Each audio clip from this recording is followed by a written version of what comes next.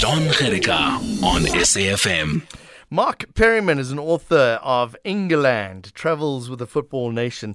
Mark has travelled to 2010 along with the football contingent. Sad day in the world of football, Mark Perryman, but also a day to celebrate the life of Pele.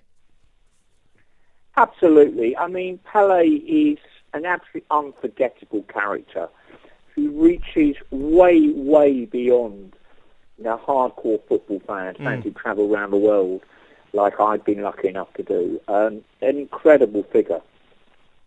I was just reading about the nickname Pele, and in his autobiography, he doesn't know what the name means. It was just something given to him by his friends, by maybe the Vasco da Gama goalkeeper. It doesn't really mean anything in Portuguese at all. Well, it certainly means something it means football, I would say. Yes. It means, the great quote from Pele, it's the beautiful game. Right. It absolutely sums up Pele's philosophy of football. When you look at his proper name, in inverted commas, it's like a quadruple-barreled name, He'd have to be a very good journalist to remember that and also be able to pronounce it if he's unlucky enough not to speak the Brazilian version of Portuguese. But I'd like to say something a bit bigger about Pele, because I've been thinking about this morning. And the late 20th century, who are the three most influential figures of the late 20th century? I would say Bob Marley, Nelson Mandela, and Pele. Sure. And what have they all got in common? They're black men from the global south, and they reached way beyond their own national culture, their own national politics.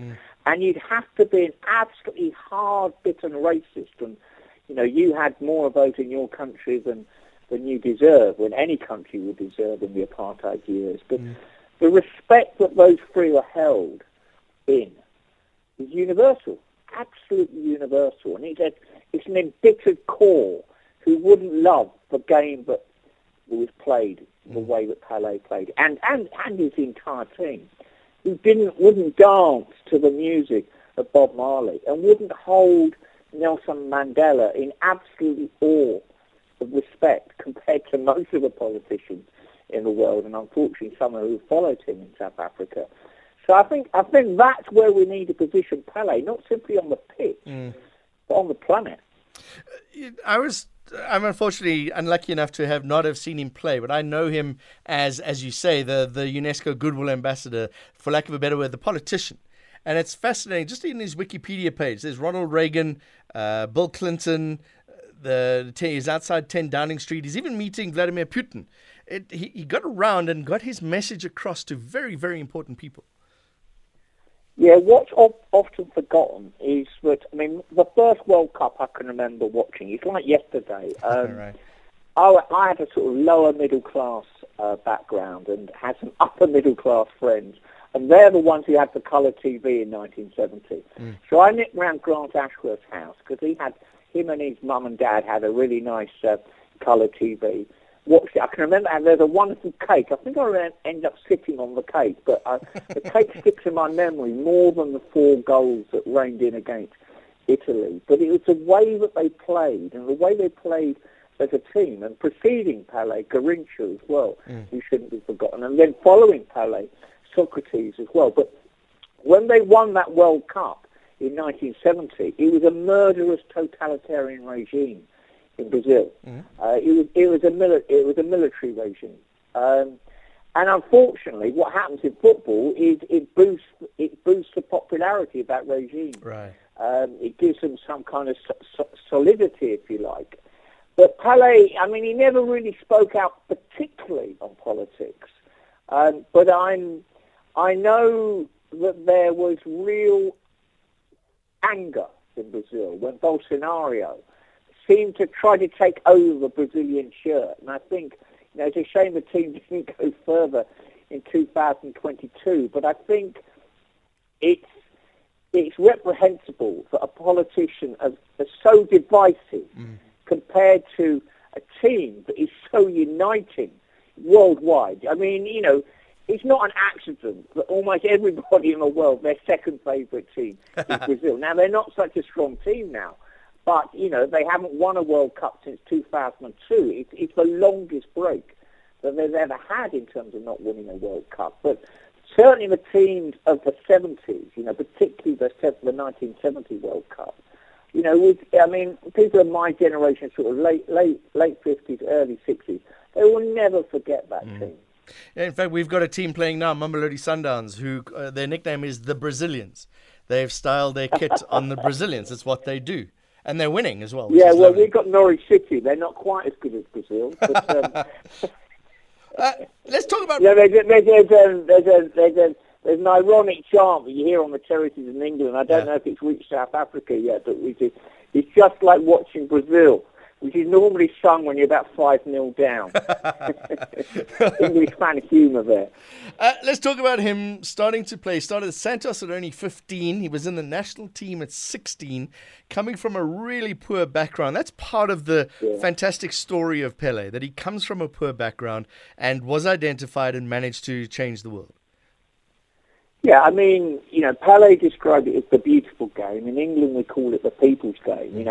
It's very much divorced from the people now in terms of commercialisation, not just of the national game, but the European and the global game. But you look at the background of Maradona, you look at the background of Pele, you look at the background of almost all modern footballers come from a working class background. So in terms of the core of the players, it absolutely remains a working class sport. Very different to cricket and rugby, rugby has changed because of professionalisation.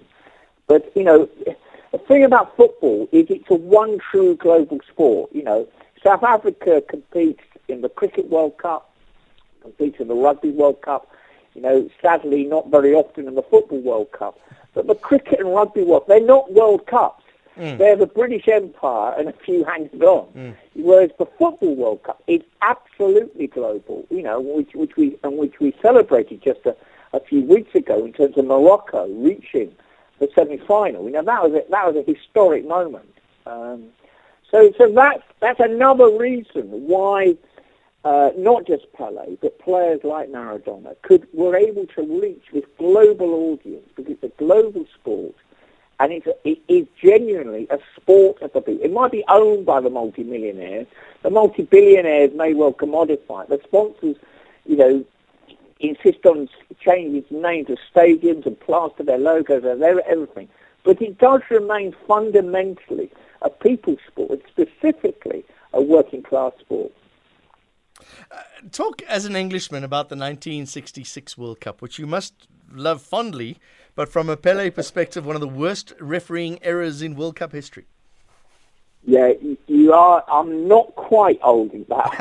My only memory of the 1966 World Cup, like I said, I grew up in a middle-class family in North Surrey, and my dad was a great rugby fan, and he was on the local horticultural society. And they decided, I don't know if you have these in South Africa, but we have in England, the culture of the village flower show. And my dad's great decision, or the committee of the local horticultural society, was to have the Tadworth, Walton and Kingswood Horticultural Society summer flower show on the day that England played Argentina in the quarter-final. And my job at the age of 7 was to stand on the gate and collect the tickets. It poured with rain and virtually nobody came, and I didn't see the game. By then, Brazil were already out. They went out of the group stage. Basically, Pele was kicked out, literally, by the 66 World Cup. And he was injured in the group stage. So although he made it to 4 World Cups, 58, 62, 66, 70, he only really played in 2 because the 62 World Cup, he was injured in the group stage again. And I was working out his age. I think I'm right in saying he was only 29 when they won in 1970. And I wonder what would have happened if he'd seen his career through to 1974. But he didn't. He went off to play in the States, and I think this shouldn't be forgotten. Obviously he went there to make money. He wasn't earning that much playing for Santos in Brazil. But he was one of the pioneers of spreading the game to the USA. That was very early doors. It took until 1994. USA hosted the 94 World Cup, and now they're regular regularly compete in World Cups and so on. But he was a pioneer in that way. He was always a truly internationalist player.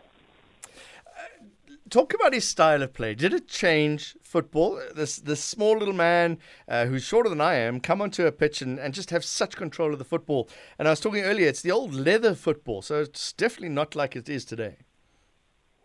Yeah, I mean, I think we had to be careful getting into kind of cultural, almost racial stereotypes that only South Americans can play in a certain way. Mm-hmm. But it is the case that, there's a core of South Americans, who've come to Europe in particular, and they've added something to the European game. I mean, fast forwarding to another World Cup, 1978, I'm a kind of lapsed Spurs fan. I've gone non-league. I'm so fed up with commercialisation of the Premier League. But in 1978, Argentina won the World Cup, and Spurs immediately signed Ozzy Ardiles and Ricky Villa.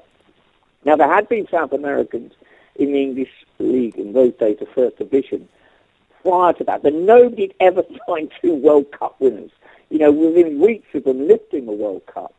And, and that has transformed the English game. I mean, there's a great writer on football, Simon Cooper, spelled Kuper, and he argues that we don't have too many foreign players in the English League.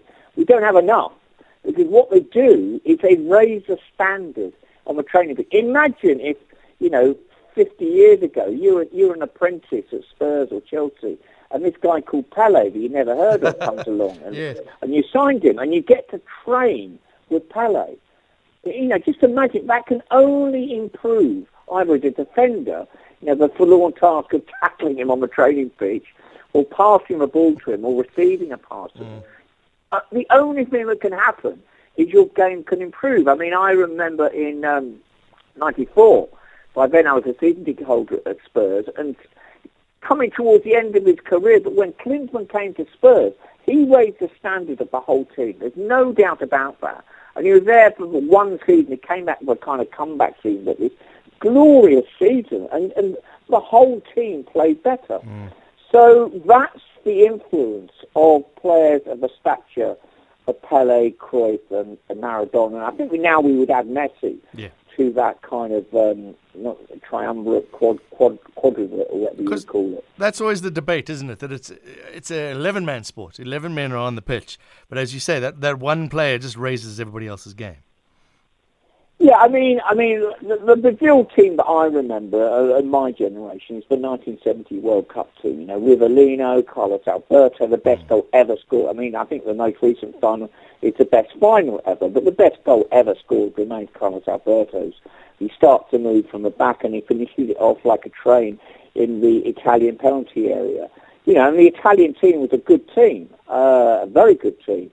But, Gerson, Rivellino, Giardino and others. I mean, it's just a fantastic team. I mean, Brazil not well known for his goalkeepers, but he had a good goalkeeper in Felix as well. So it was a fantastic team. And by then, like I said, in '66, people didn't even have black and white TVs, let alone colour TVs. 1970, by then, having a TV was much more common, and colour TVs were beginning to appear. And all of a sudden, football becomes not only a global sport that's played, it becomes a global sport that's watched as well. And that's the big technological difference now. Obviously, now people watch it on their phones and their laptops and whatever. And Pele was just before that period. So the fact that he has that degree of stature in the pre-digital age is hugely significant. And like I said, I would add Mandela and Mali as well. And I think it's very interesting to, in an earlier period, you say Muhammad Ali and Martin Luther King, Sure. In a very white political world globally, these are black men who've absolutely broken through to a popular audience. Great chatting to you. Thank you. Mark Perryman with those views, author of Ingerland, travels with a football nation. He travels around with all the English fans as they